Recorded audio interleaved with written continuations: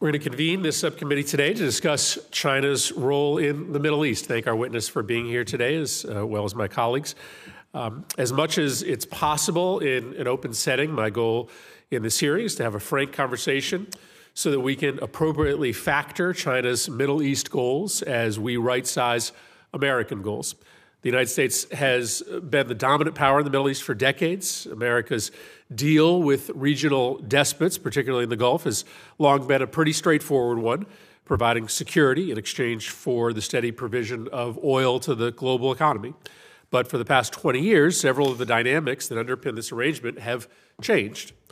First, back in 1980, the United States relied heavily on energy imports to power our economy.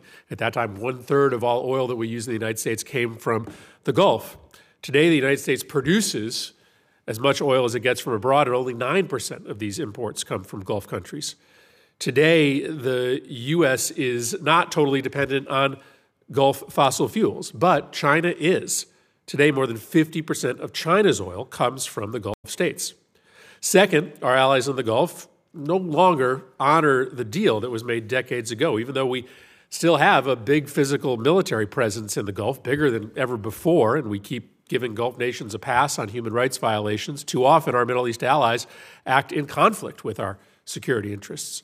Recently, for instance, it took a high-profile trip from the American president to Riyadh in order to simply convince our supposed allies in the region to produce more oil to address spiraling global prices. And third, today, China now needs the Middle East more than we do. Consider this stunning fact. The value of Saudi fossil fuel exports to China has grown from $1.5 billion in 2000, just about 20 years ago, to $43 billion today.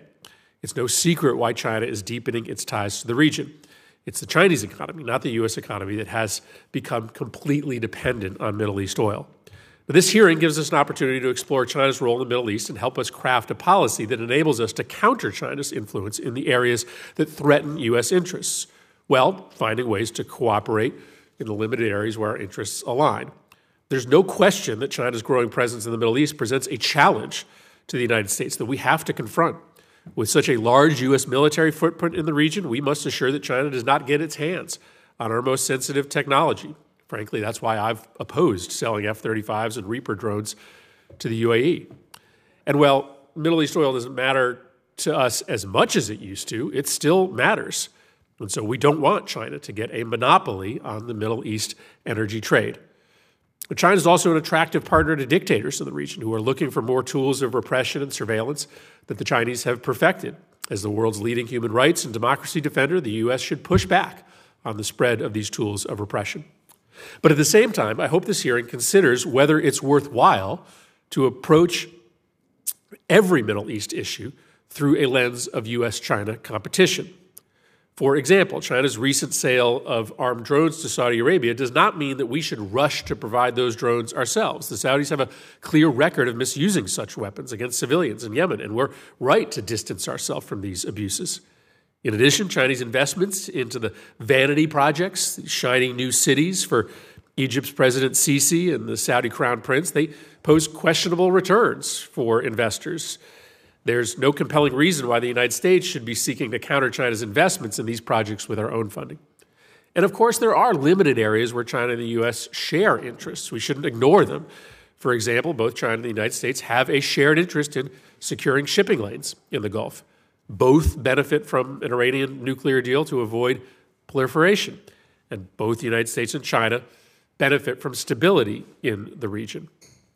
Finally, we should recognize that while China's influence in the region is increasing, it has limits, and that the United States' commitment to the region, despite much hyped fears of abandonment, continues as we remain the leading security partner for every country in the region, except, of course, for Iran.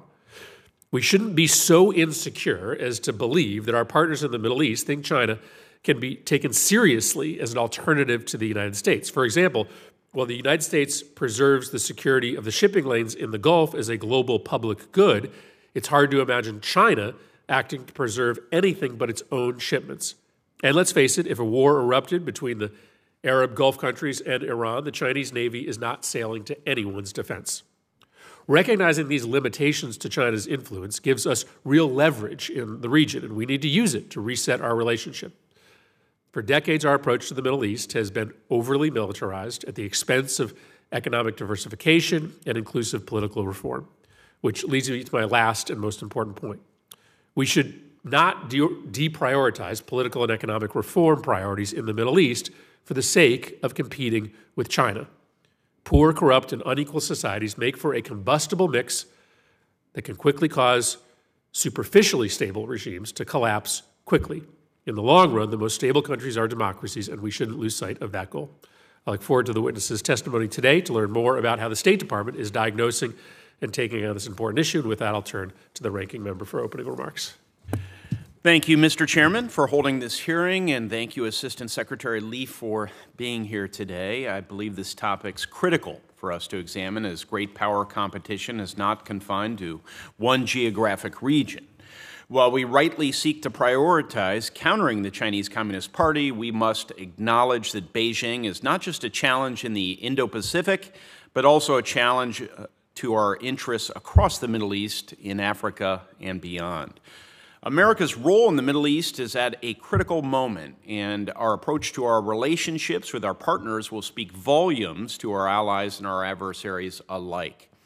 Perception is vital, and given some of the administration's policy missteps, one could come to an erroneous conclusion about America's role, intent, and influence in a region where we have traditionally been the partner of choice.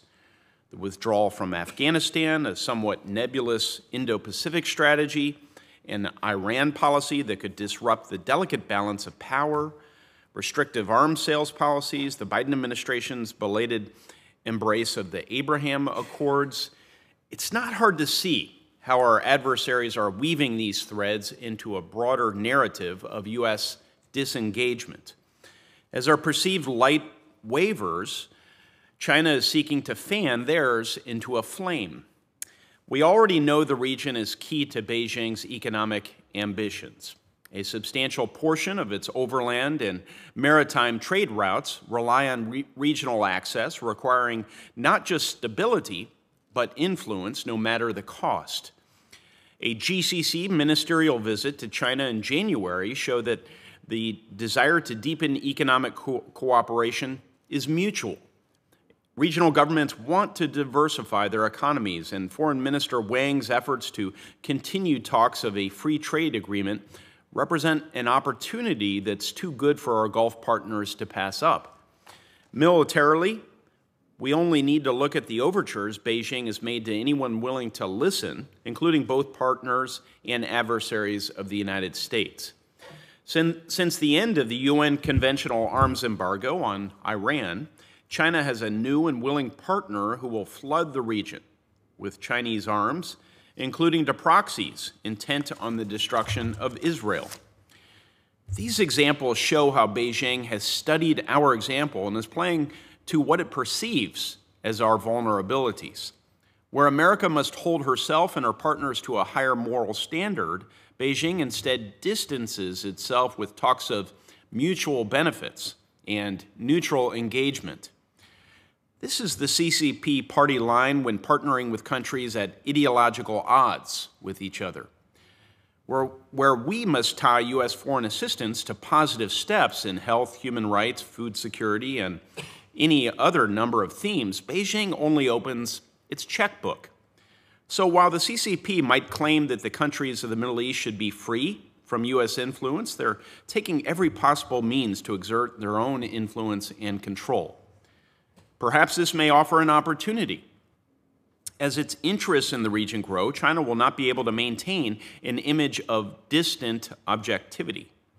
Deepening engagement with ideologically opposed regional players will eventually drag China into a geopolitical quagmire. Secretary Leaf, I hope you can address these concerns today and answer some key questions today, such as what will it take to win that competition? And what can Congress do to support that goal? We want to help, all of us. When it comes to national security, we can't afford to spend time playing politics. I believe we're at a crossroads in our relationship with the region. The steps we take now will determine if the administration's actions will permanently alter the geopolitical landscape or reinforce why America has been a stalwart and dependable ally of choice to our allies there for over 70 years. I'm pleased that we're here to discuss such an important issue. Thank you, Mr. Chairman.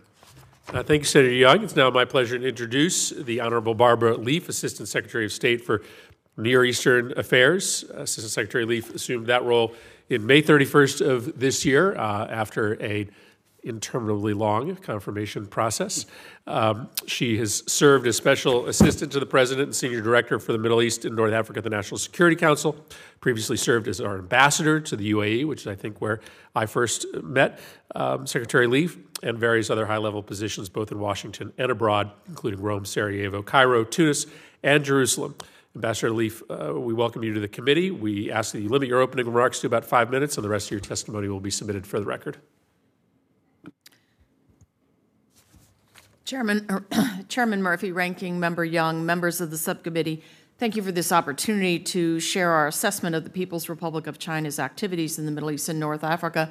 But let me first convey, on behalf of the Secretary and the Department of State as a whole, our deepest condolences on the tragic loss of Congresswoman Walorski and her 2 staff members yesterday. It was shocking, and indeed our prayers and our thoughts are with the families and loved ones.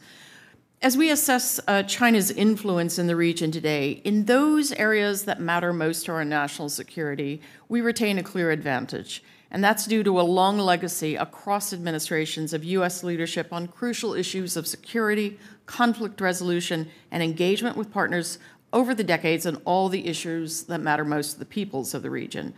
The PRC's economic ties with the region, however, as you both noted, reveal growing influence that requires our scrupulous attention and action. In 2000, PRC trade with the Middle East and North Africa was about $15 billion. By 2021, it had reached $284 billion.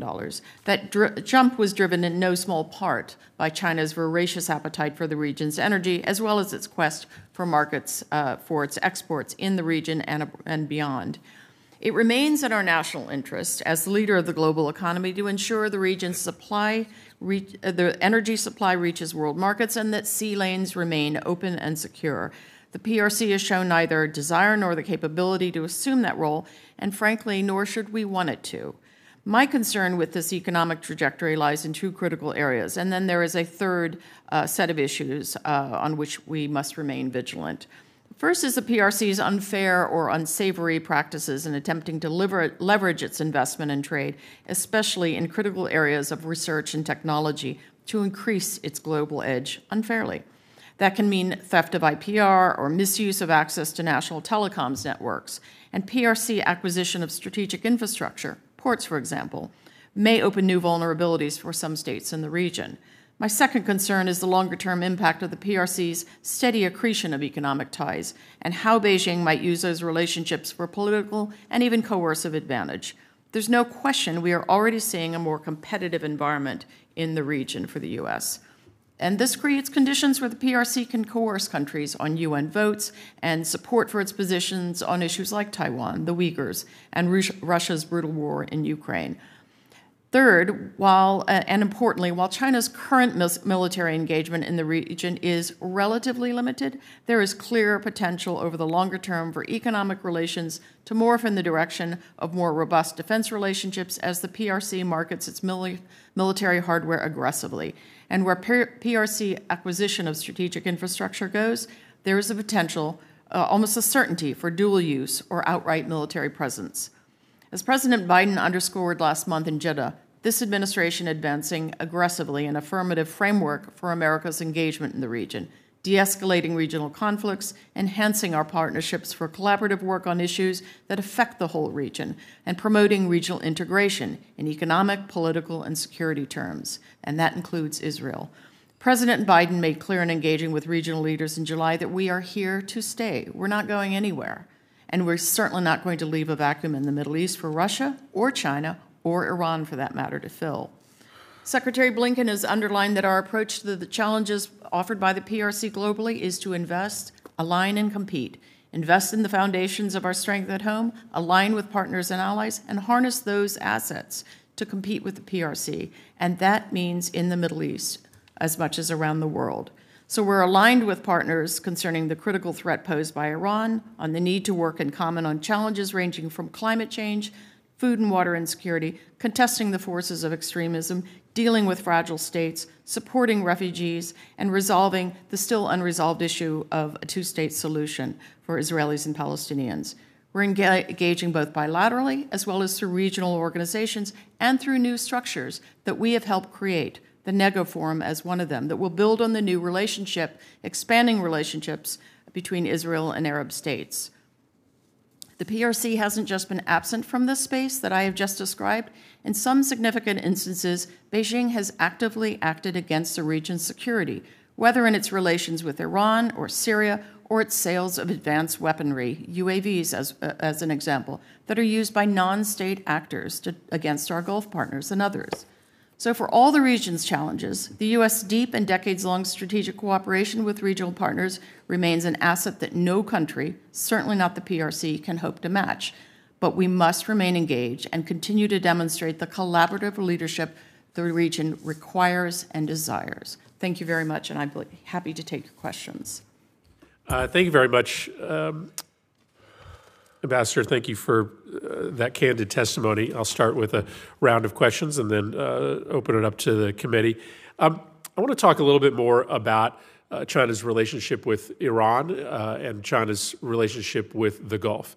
There is this collective freakout that happens in the Gulf when the United States enters into a diplomatic conversation with Iran. Our Gulf allies sort of posit to us that it's all or nothing. You're either with us or you're against us.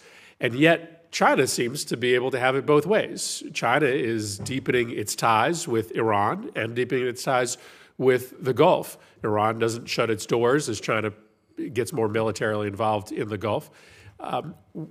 Is there a risk at some point that China is going to be asked by the Gulf countries to fish or cut bait, to choose sides? Or alternatively, why does China get to sort of play both sides while the United States is told that we have to choose? So, Senator, I think I would differ with you on a couple of key tenets. Now, it is true that if you go back 8-10 years at the dawn of the efforts to negotiate the JCPOA, there was a collective freakout, no question. And notwithstanding regular efforts by the Obama administration to read Gulf partners into where we hope to go on the eventual JCPOA, there was great anxiety.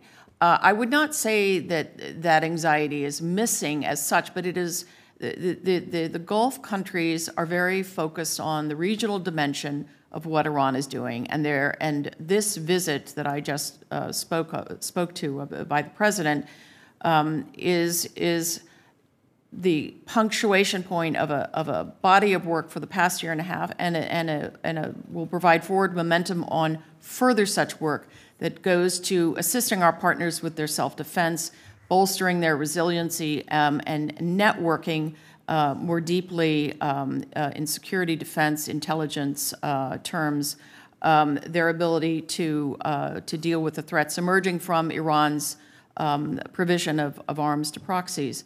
It is an irony, I'm the first to say it, that those UAVs that these proxies use, they're Chinese.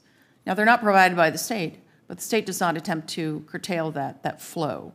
I see the Gulf states in terms of, they have taken a different approach to Iran. They themselves have channels with Iran to manage those relationships. We have encouraged those diplomatic conversations. Are they going to hold China to account? I look forward to that day because, frankly, China is getting away with murder in some terms. Second, let me present to you an argument that I find compelling but not persuasive, but I think it's important for us to talk about. And that is this. As China becomes more dependent on exports from the Gulf relative to U.S. dependency, some would suggest that China should, in fact, pick up more of the tab for regional security. Security of the Gulf, frankly, may matter more to them than it matters to us, and yet we pick up almost all of that cost. They have a bigger military presence today than they did, but it is still our guarantee in the region that matters. So is there any constructive role that China can play with respect to regional security, or should we view this as a zero-sum game? Any increase that China has with respect to military cooperation or partnership in the region is a loss to U.S. national security interests? To be quite frank, as I said earlier, I would not want to see China pick up the role that we have had for almost 80 years in securing sea lanes and the flow of commerce and energy supplies for the entire global economy. It's a big job. It's a big responsibility. I'd rather it be on U.S. shoulders than Chinese shoulders, because that puts the dependency of our own Asian partners at risk. In terms of those energy supplies. There is a constructive role. China could play a constructive role vis-a-vis Iran, but they don't. Yeah, China could play a constructive role. They aren't, which is why I find your argument persuasive. But I think it's important to have the conversation. I'll have other questions for a second round, but we've got members waiting to ask questions, so I'll turn it over to Senator Young. Thank you.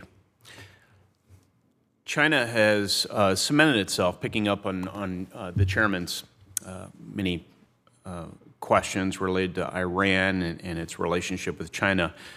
China cemented itself as one of Iran's most reliable allies. Iran's foreign policy agenda has focused on strengthening an axis of resistance, which means support from another power is vital. Chinese oil producers have provided Iran an economic lifeline as it attempts to circumvent U.S. sanctions. They provided diplomatic cover for Iran as it accelerates its nuclear program and violates its obligations to the IAEA.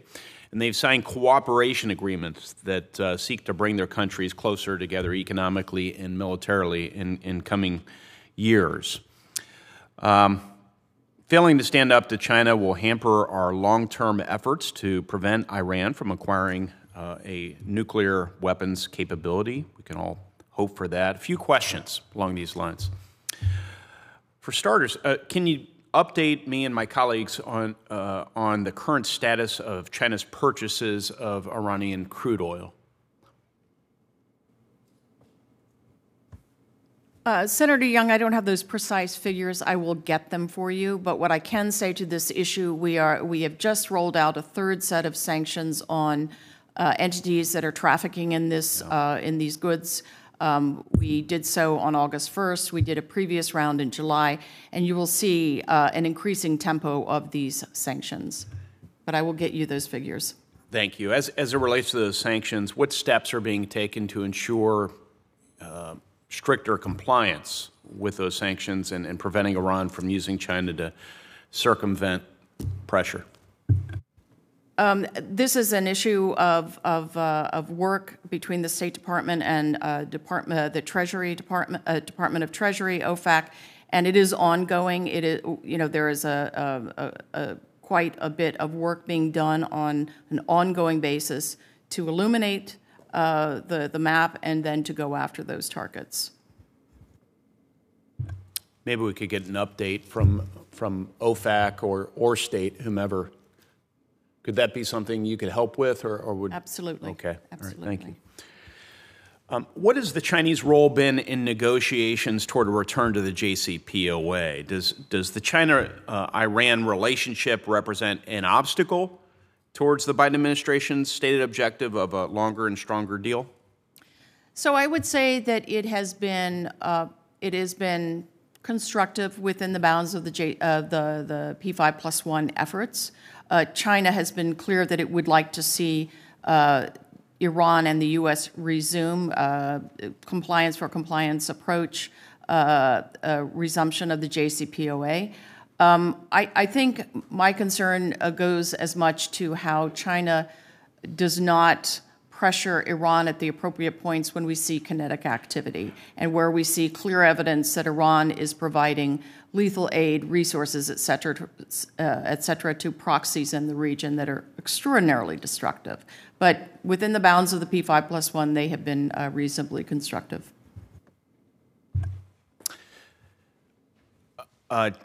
China and Iran, they recently announced a 25-year deal designed to deepen their strategic relationship. What's the status of this deal? Do we believe that increased cooperation between the countries poses an increased threat to American troops or American allies in the Middle East? So the deal was the partnership, the strategic partnership arrangement was inked last year. I think many of the elements of it would necessarily not be they would not be implementable given the strictures of sanctions, but it certainly gives a direction to China's prioritization of Iran as one of 5 countries that it sees as key to its own influence in the region. There's no direct threat as such at this moment to U.S. forces, but it is definitely not good for the region. So are they contemplating weapons co-development, intelligence sharing? Maybe you could just give me I don't think I have that information for this setting, but I would be happy to come back to you in a classified setting to give you more of a read into that. Okay. We'll likely take you up on that. Thank you so much, Chairman. Senator Sheen. Thank you. Thank you for being here, Ambassador.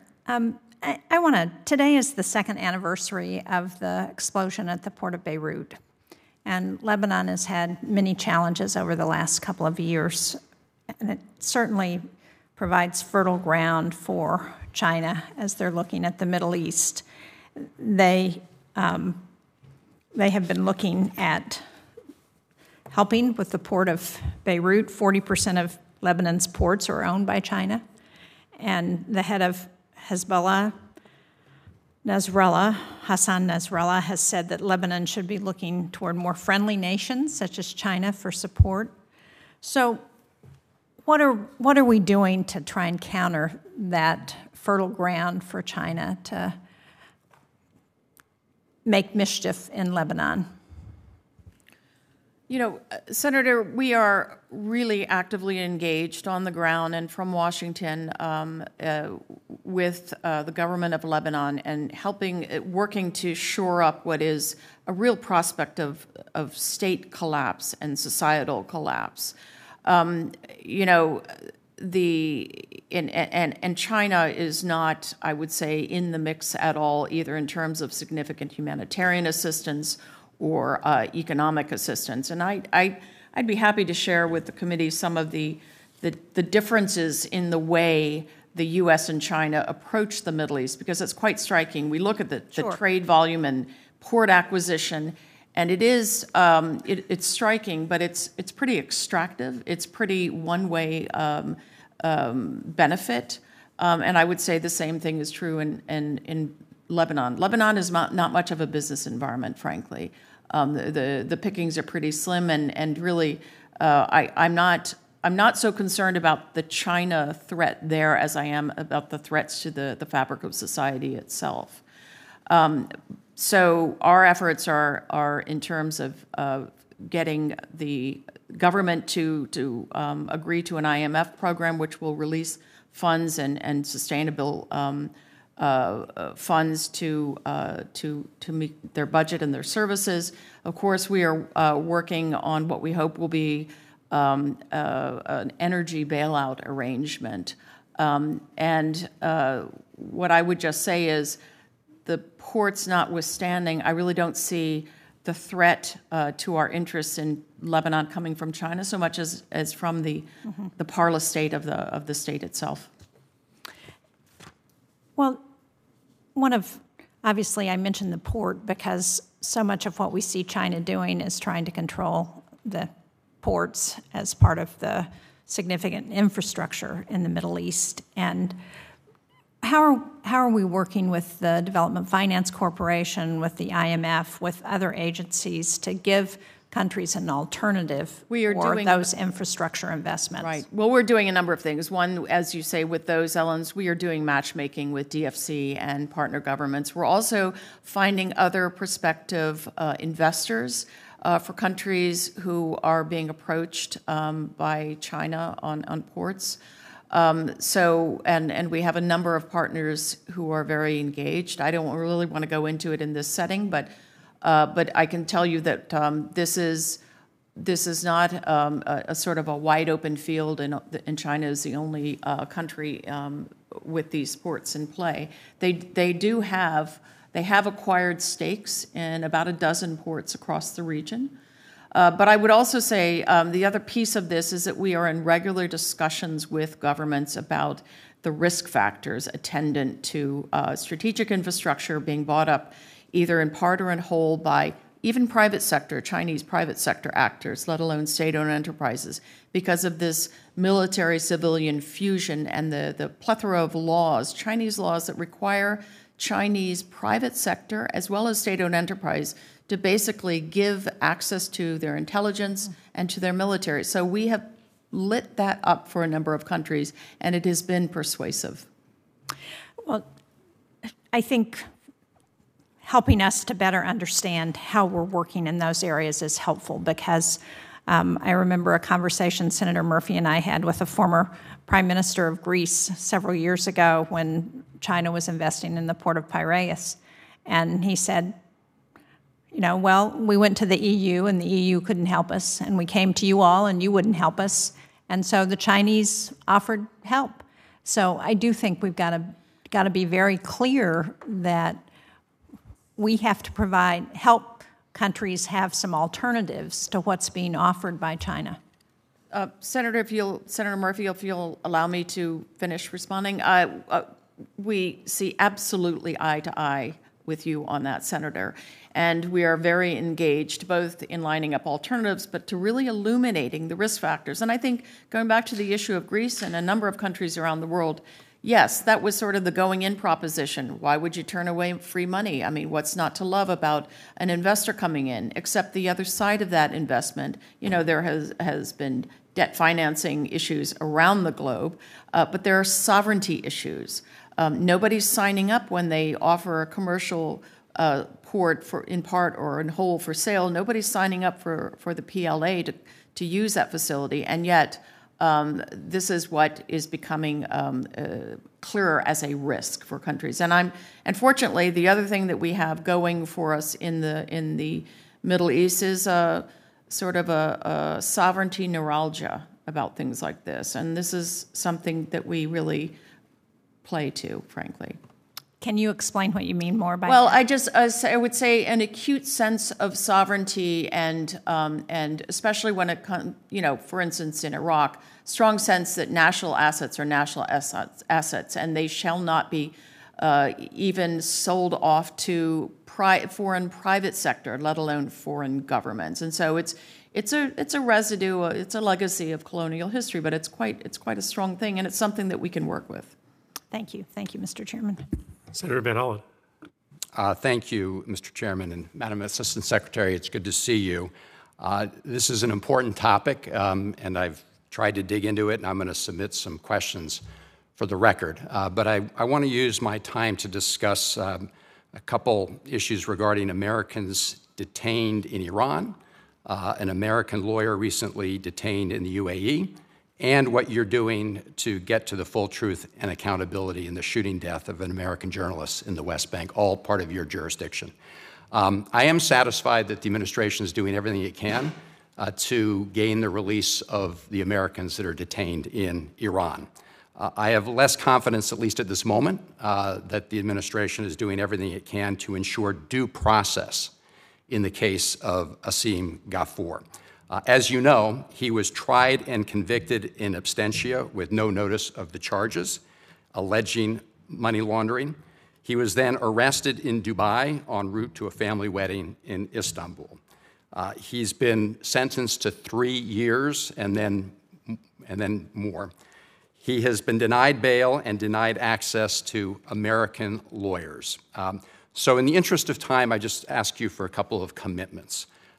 Will you meet with his American lawyers before the Tuesday hearing? And they're willing to make themselves available at your convenience. Yes, I think I just had, we just got that request yesterday, and yes, I can do so. Thank you. And could you keep myself and members of the committee posted on the progress with respect to due process? Absolutely. As you're probably aware, Deputy Assistant Secretary Daniel Benaim is following this minute by minute, and he is keeping me briefed on this, but absolutely. I appreciate it. I had a conversation some time ago with Brett McGurk over the National Security Council. I just, you're a former ambassador to the UAE, you know a lot of the players. I just think it's outrageous that he's been denied due process. He was arrested pretty much around the time the president was in the region, a slap in the face. Let me go on to the killing of American journalist Shireen Abu Akleh in the West Bank on May 11th. Secretary Blinken has repeatedly called for a, quote, an independent, credible investigation and for accountability. President Biden has said the same. Just a simple yes or no question. Is that still the position of the Biden administration? The need for an independent, credible investigation. We have asked that there be a credible investigations. The Secretary's on record a couple of times calling for an independent investigation. That's a quote. I will have to come back to you on that, Senator, because that has not been my understanding of where our position was, but okay. Let me clarify. Well, I think you're going to find a number of members very disappointed if that's the case. On June 23rd, 24 senators, including yes. Senators Murphy and Shaheen and others, wrote to the president asking for not only an independent investigation, but making it clear that that would require U.S. involvement. And just last week, the SFOP's appropriations bill that was released contains similar language, calling upon the administration to have U.S. involvement. On July 12th, a group of SFOP subcommittee members, including Senators Leahy, Murphy, Durbin, and myself, sent a follow-up letter to Secretary Blinken. Have you seen that one? I have not. I urge you to look at that. I mean, this is why a lot of us are concerned that, well, a lot of us are concerned that this is not getting the attention it deserves. If you're, as Assistant Secretary, haven't seen it, we asked for information regarding the report by the U.S. Security Coordinator. Mm-hmm. Have you seen that report? Not in full. I've been briefed on it. I was out there. I've been out to speak with our folks several times, and I've been briefed in detail on it. And I followed the course of the U.S. Security Coordinator's work over the course of 5-some weeks. Yeah. So I'm intimately involved. I have not seen the actual report by letter. And if I could just explain, I haven't seen that second letter principally because I just came back into town on the weekend, and I've been really focused on this testimony. But I appreciate that. Well, yeah. If you could take a look at it, because we asked for a response by last week. Okay. So if you could get back to us maybe yes. later today to tell us sure. when we can expect a response on that. And we asked for a significant amount of information regarding that report, which, as you know, just stapled the PA report and the IDF report together and then reached some conclusions. So that was not an independent report. I don't think anybody has said it is.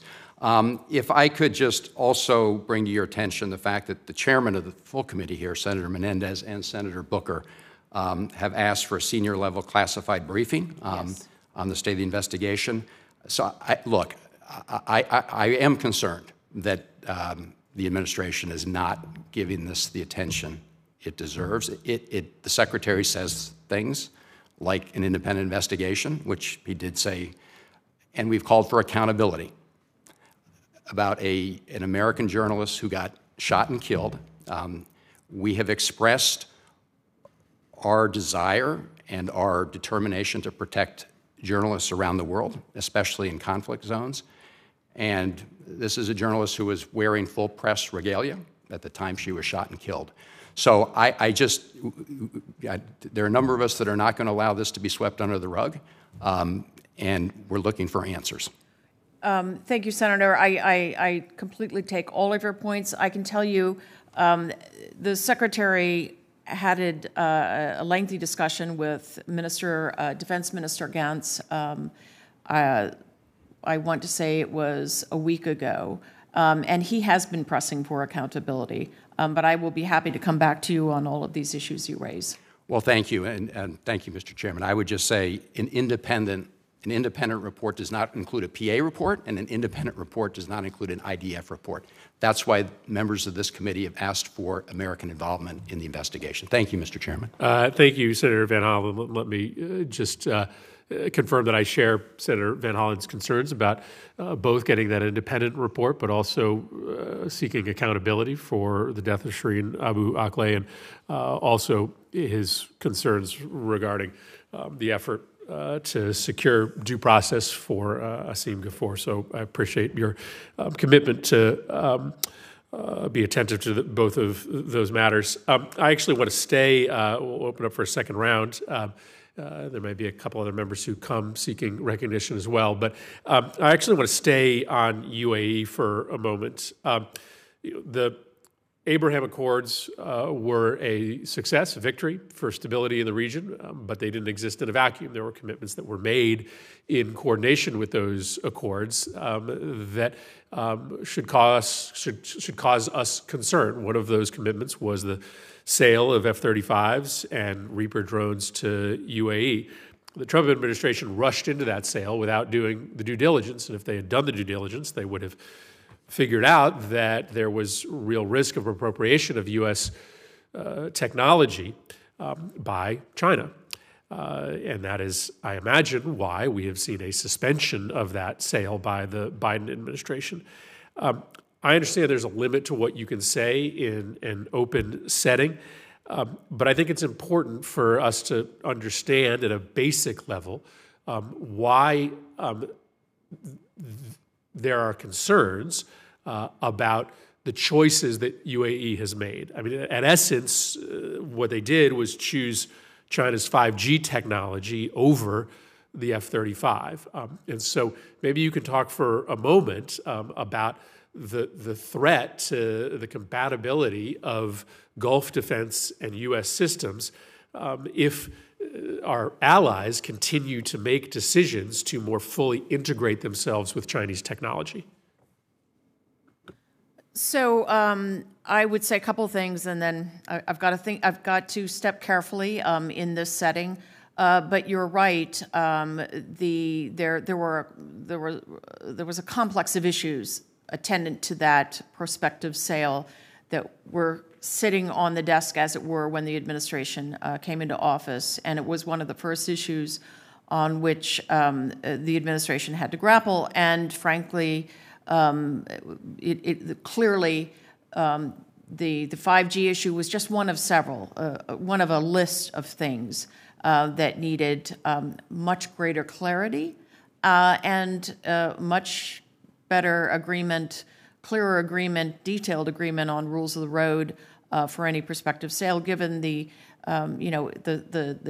cutting edge, state of the art technology that would be at risk by a number of things that were in the mix at that time in terms of the UAE's defense relationship with China.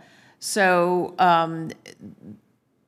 as I recall, 5G pre-existed and was sort of not factored in, we thought, appropriately into the consideration of the deal, and so it was one of the issues.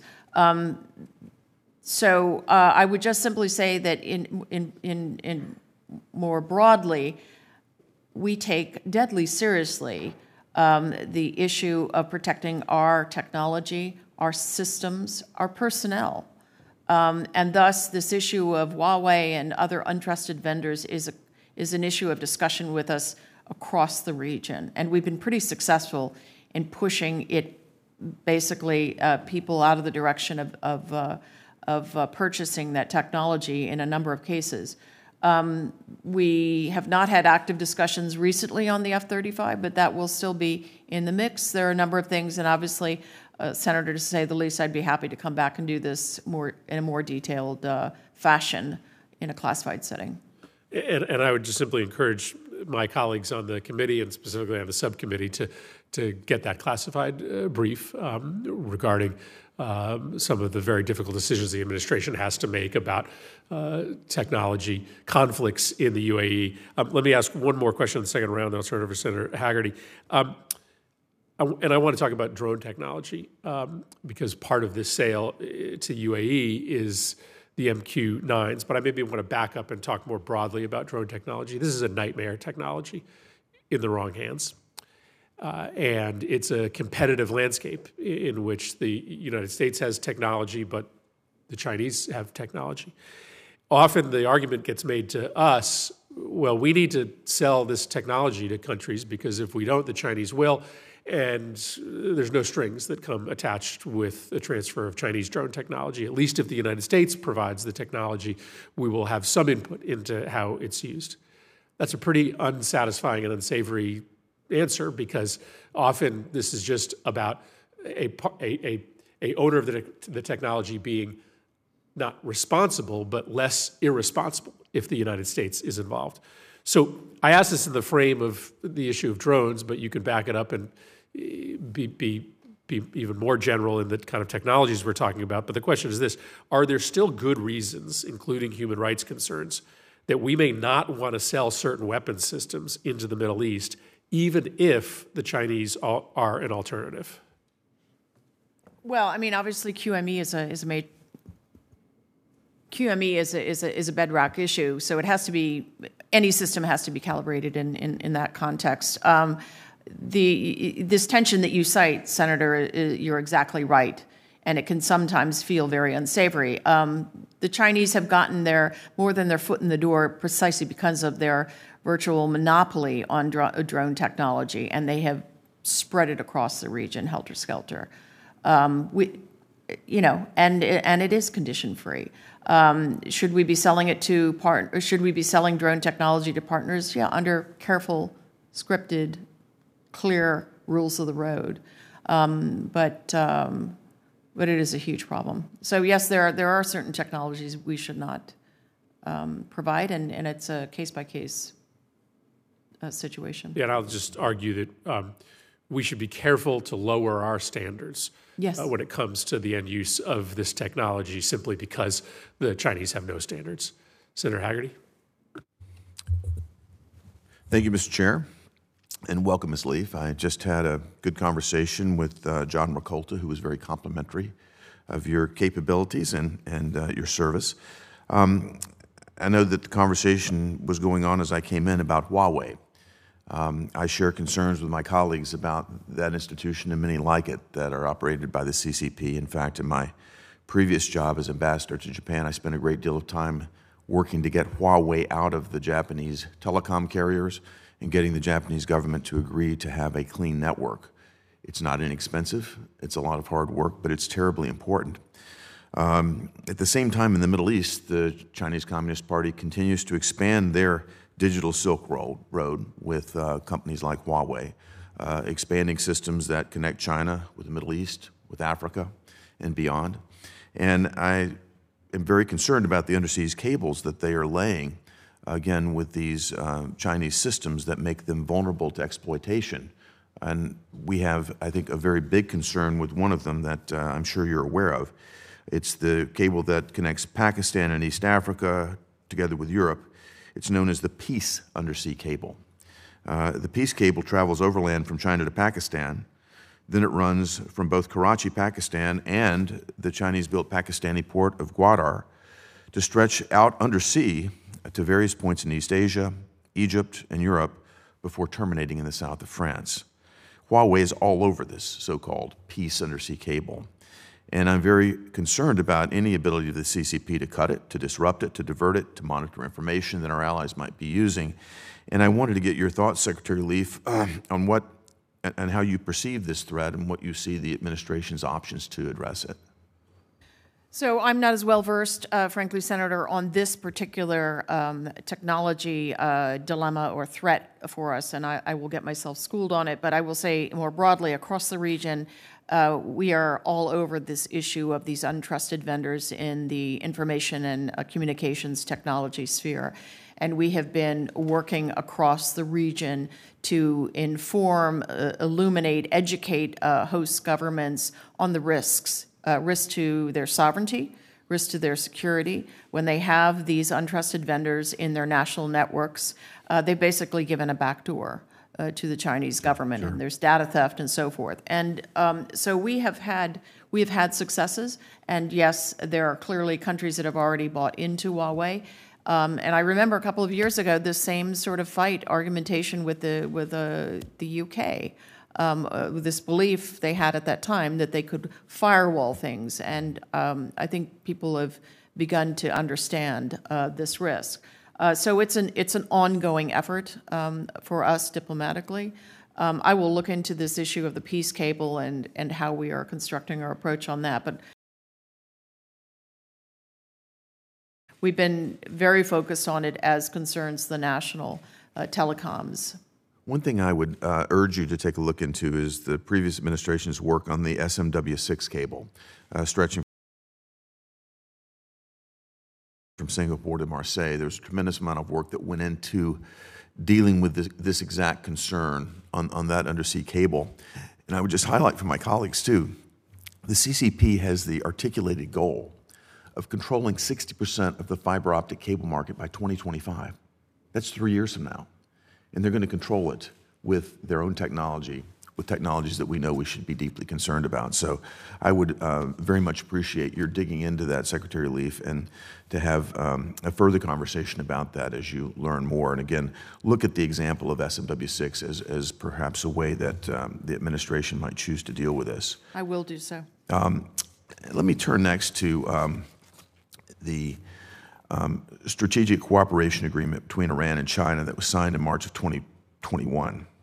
It's coming to fruition now. Iran has increasingly turned its sights toward China in search of diplomatic, economic, and technological support, and this agreement reportedly includes economic, military, and cybersecurity cooperation. And according to the New York Times, the agreement calls for joint training and exercises, joint research and weapons development, and intelligence sharing. All of this to fight the lopsided battle with terrorism, drug and human trafficking, and cross-border crimes.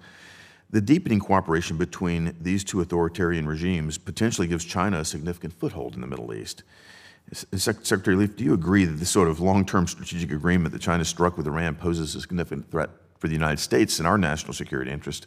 And again, I'd like to get your thoughts on what we might do to counter that threat. Oh, most certainly, this is a very unwelcome turn of events. It's not surprising entirely. The regime in Tehran is itself so supremely isolated, and not just because of our sanctions. It's isolated because of its own actions, its own predatory, destructive behavior within its near abroad as well as the larger region. So it has, members of the regime have long sort of flirted with the idea that simply turning east, as it were, would allow them to evade all these problems. And so that's the logic of the engagement. And for China, of course, China takes an approach. It has, I think, 5 such strategic partnerships, and obviously, to the degree to which Tehran feels it has this anchor in a great power, doesn't bode well.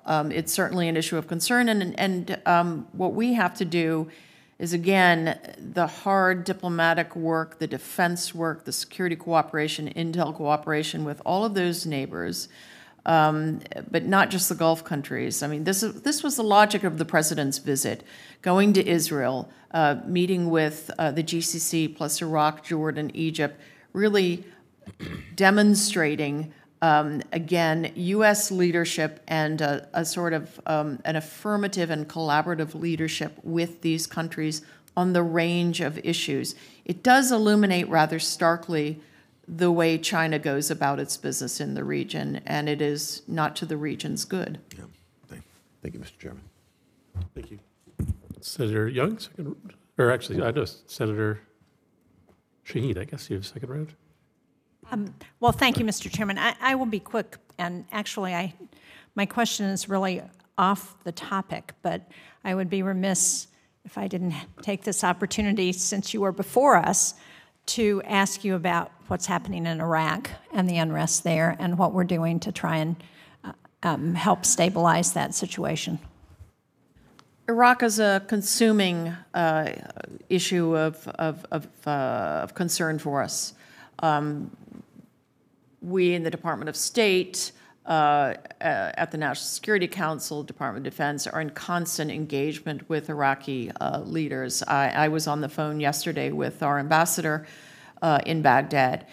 And, you know, we are taking in one sense, and against the abjuring the invitations of various leaders for us to get into the fray and for us to sort things out and for us to put the thumb on the scale in this standoff over government formation. And that's not something we're going to do. And at the same time, we are really leveraging relationships and providing good counsel, and above all, counseling these blocs. The Kurds are in an impasse, as you know, which is part of the whole puzzle. Right. And then you've got a standoff between Sadr and the framework, the coordinating framework. What we want to see above all is no resort to violence. And there was a very tricky 48-hour period there. We are messaging aggressively. I will go out there probably in September to do some more work. But it's an issue, it's a set of issues of consuming interest to us. And we want to do the kind of engagement that puts the responsibility squarely on Iraqi shoulders to manage and to make decisions. Well, I certainly agree with that. Obviously, this is a country where America has spent a lot of blood and treasure, and I think there are a lot of people in this country who care very deeply about what happens in Iraq, and I'm glad to hear that we are engaged. This administration is populated with people who served in Iraq. I certainly did, and who retain a very strong visceral connection to the country. But also, it's a national security must. It's a keystone country for the region. Thank you, Mr. Chairman. Senator Young. Assistant Secretary, I want to ask you a few questions about China basing in the Gulf region. Last year, there were reports, well publicized, that China was constructing military basing infrastructure at a port site in the UAE. What is, for starters, the status of that project, please? So this is an issue that I would love to come back to you in a classified setting. What I will say is Beijing has made clear that it has a global plan for a global set of military installations. Obviously, Djibouti was its first such installation. We are keeping a very close eye on this, not only in the UAE, but elsewhere. And this is a kind of issue where we're very clear with our partners that, you know, economic relationships are one thing, buying defense articles is another thing, but they will quickly run up against the bilateral defense relationship itself, right, in a certain direction. Well, good. It seems like a pretty direct message, and I think it's the one that needs to be sent. Has the administration received assurances from the UAE authorities that they've ordered China to permanently halt the port-based construction? So all I can say in this setting is that we're making headway on our discussion. But I will be happy to come back and brief you in detail. Sure. What about civilian Chinese infrastructure projects in the UAE and the broader Gulf region? Do you have concerns that those could be cover for Chinese military and security services presence across the region?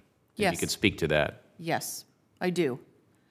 In the sense that, as I said earlier, these whether it's a part or in whole, purchase, investment, et cetera, it offers an inroad, and by Chinese law, must offer potential use by Chinese intelligence and military. Are there particular projects that you could point to that are especially concerning or that you're eyeballing? Not for the moment. Okay. Not for the moment. The Wall Street Journal recently reported that China sought to establish a military presence along the African coast. In Equatorial Guinea, for example, the effort was only rebuffed at the urging of U.S. officials. Given its Atlantic coast and its role as both a geographic and economic gateway to both European and African markets, do you anticipate attempts from Beijing to do the same in Morocco? We're watching all of these locations very closely, and we are engaging with governments. As far as Equatorial Guinea, we made very clear to the government that certain potential steps would raise national security concerns, and that's the kind of dialogue we are ready to jump into with any of these countries. Okay. I've got about 80 seconds left, and I'm going to stay under the time threshold here. But every plebe at the Naval Academy, one of the first things you learn are the various choke points around the world, right?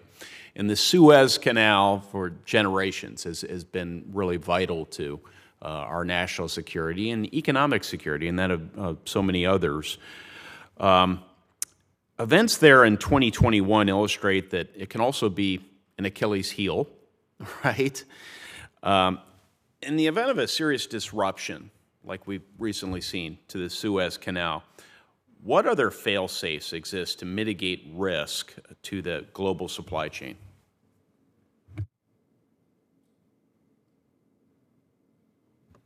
Okay, I'm going to have to take that one back for some scrutiny, because if you're talking about, blockage of the Suez Canal, I mean, obviously the Department of Defense has many tools at its disposal. In fact, the department and others were involved in unblocking the canal. Yeah.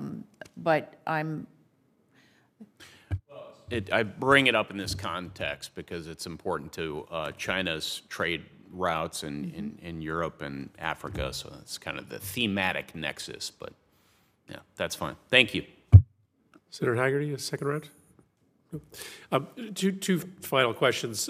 While we have you before the committee, just two non-China related questions for the record. Can you give us an update on the status of proximity talks with Iran relative to the JCPOA? I know we talked about it in the context of China's role, but I think it'd be good for the committee to get an update on where those discussions stand more broadly. Yes. So, as you may have seen, Special Envoy Malley is in Vienna. He has gone forward for, at the invitation of High Rep Morell, who has put a package out that is largely the package that we last saw in March. So Rob is going to go forward to hear where the Iranians come out on this. We are where we've been for some months. We are not interested in discussing extraneous issues, which the Iranians keep trying to introduce into the discussion. So we'll have a better sense over the next day or so where things come out, and I'm sure Rob would be more than happy to come up and give you a briefing.